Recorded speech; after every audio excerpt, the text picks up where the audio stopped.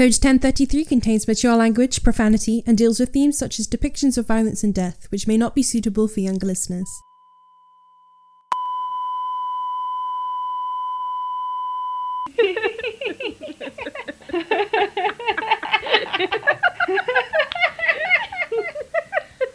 Quit it! Get that out of my face. Come on! We need to document our investigation. Okay, fine. Go ahead. Okay. It is the 20th of October. We are currently investigating the... What? You sound so serious. I am serious. This is serious investigative journalism going on here. Whatever. Just hurry up. I want to go get coffee. Okay, fine. Let's go. Where did you get that anyway? It's ancient. There's so many buttons on it. It's my dad's. His dad gave it to him. Seriously? And you're using it? It's just for fun. Come on. I'm just getting my bag. Then we'll go. Okay, fine. Let me just turn it off.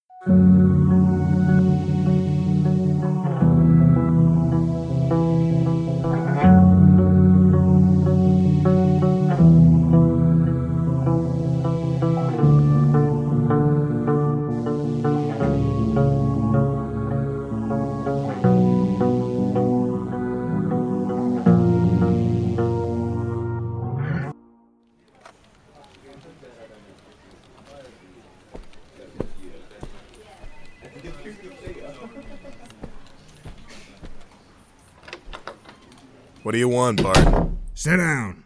Is this gonna take long? That depends on how much talking you do compared to listening, Lieutenant. Oh, fuck.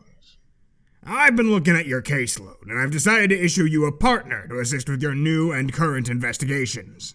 Why in the hell would I need a partner? Look, Clancy, I know your track record, but it's slipping. Now that's bullshit. I'm not saying it's your performance. I just think maybe you've got too much on your plate, and it'd be easier for you if we lightened the load a little. Okay. Fine. Who is it? Here, take a look. Oh, fuck no. I won't. Now, Clancy, this is Scott Marshall, your new partner. Partner? Jesus Christ, look at him. He's fresh out of the fucking womb. He's the best for the job. He's a fucking kid, Barton. And now he'll be your partner. No fucking way. I refuse to work with him. You can't put this kid on a homicide case. He probably doesn't even know how to tie his own fucking shoes. You asked for an extra pair of hands and you got them. If you're gonna keep complaining, you can hand in your damn badge. Jesus Christ, Barton. Now, if you're done complaining, get out of my office.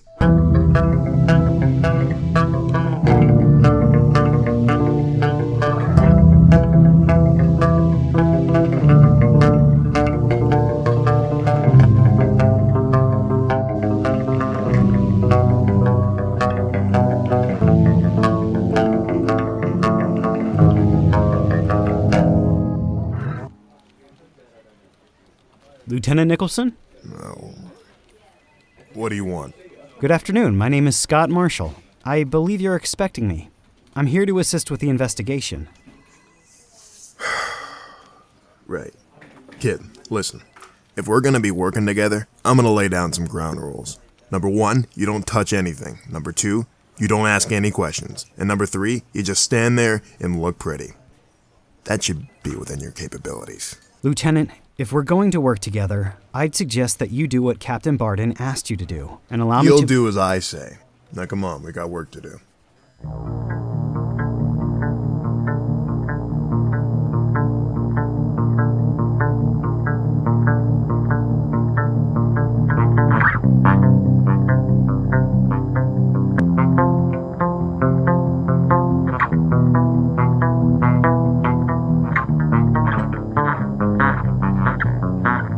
Lieutenant. Evening, Pete.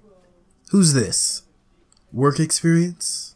My name is Scott Marshall. It's good to meet you. Sure. So what happened? The victim was Daniel Keller, 40-something, no spouse and a teenage daughter. He was found slumped against the wall in the living room, blood fucking everywhere. 2 bedrooms, one of them looks like it belongs to the daughter, but there's no sign of her. Landlord said he found him here when he came to call about his rent being late. I'd say he's been dead for a while. We've got officers questioning him now. Can we take a look at the body? Sure, This way.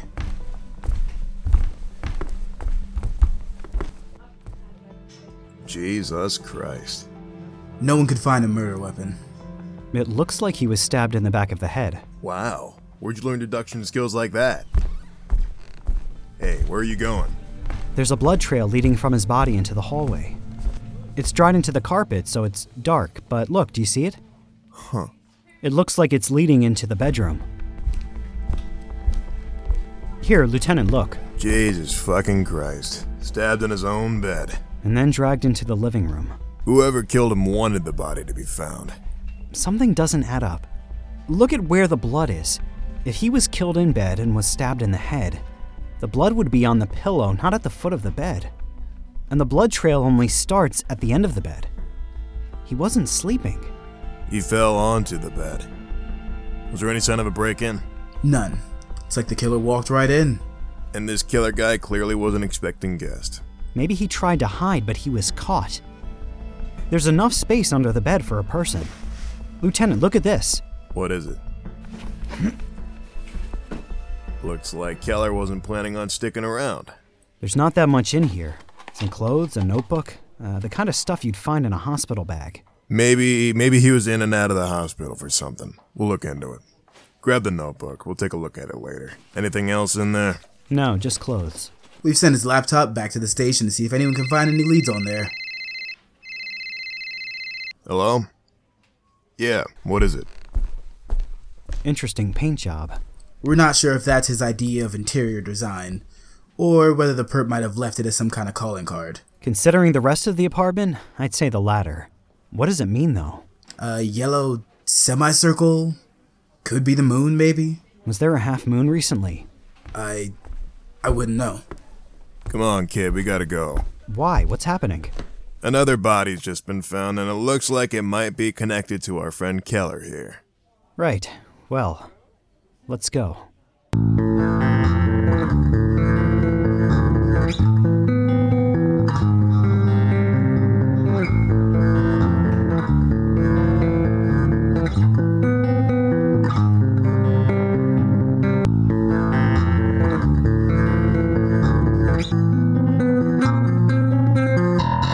It's too similar to be a coincidence. It's almost identical. At least we know that the semicircle is definitely a calling card now. That confirms it, if nothing else. There is one thing. What is it? There's no sign of the body being dragged anywhere. All the blood in the bedroom implies that's where he was killed. But if the victim was in the bedroom when he was stabbed, then how did he end up in the living room? There's no obvious sign of a struggle and no blood in the hallway like with Daniel Keller. He must be missing something. But what? Maybe he was just careless with the first guy. It's possible he's learned from his mistakes. Or maybe this guy didn't put up a fight like Keller did. But we don't even know if he did. Well, maybe we'll find some other connections on their computers. Maybe. Once we've done that, and forensics have gotten back to us, we might have a clearer idea of where to start. We'll go and take a look at those computers tomorrow. Right. What I still don't get is what the fuck that painting is supposed to be. Maybe it's just a shape. It doesn't have to mean anything. Considering what we're dealing with, it means something. You're probably right. I'm always right.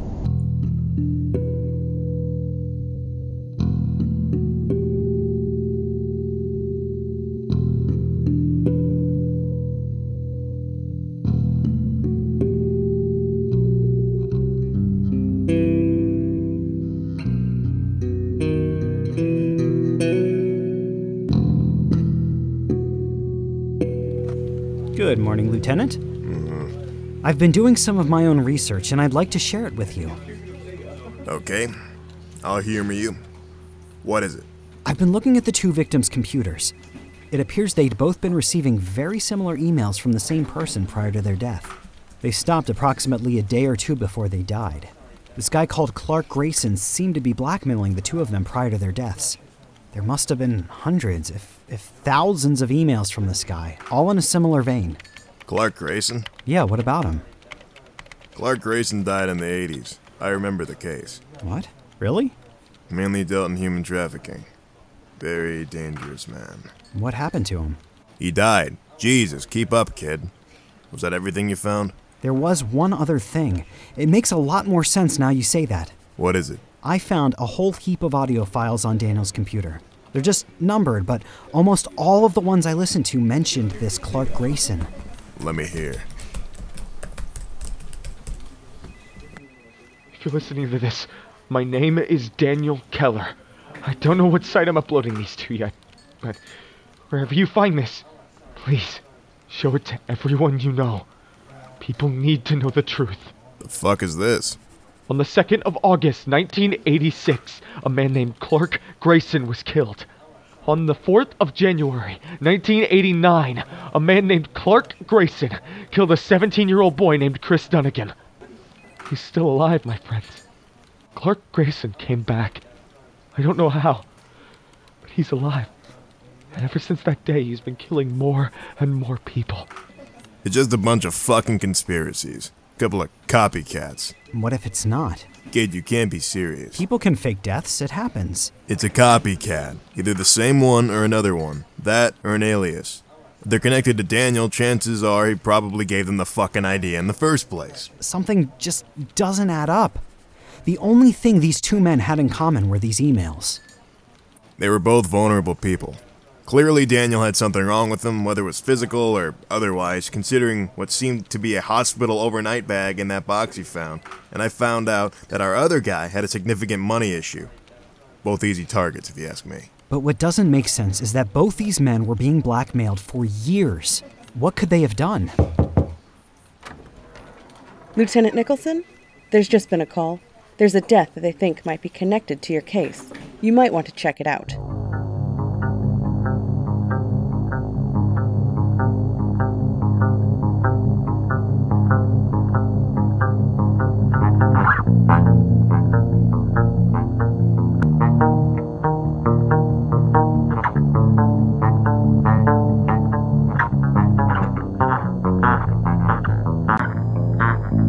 He was killed last night, it seems. Wound on the back of his head, just like the others? And there's that fucking semicircle.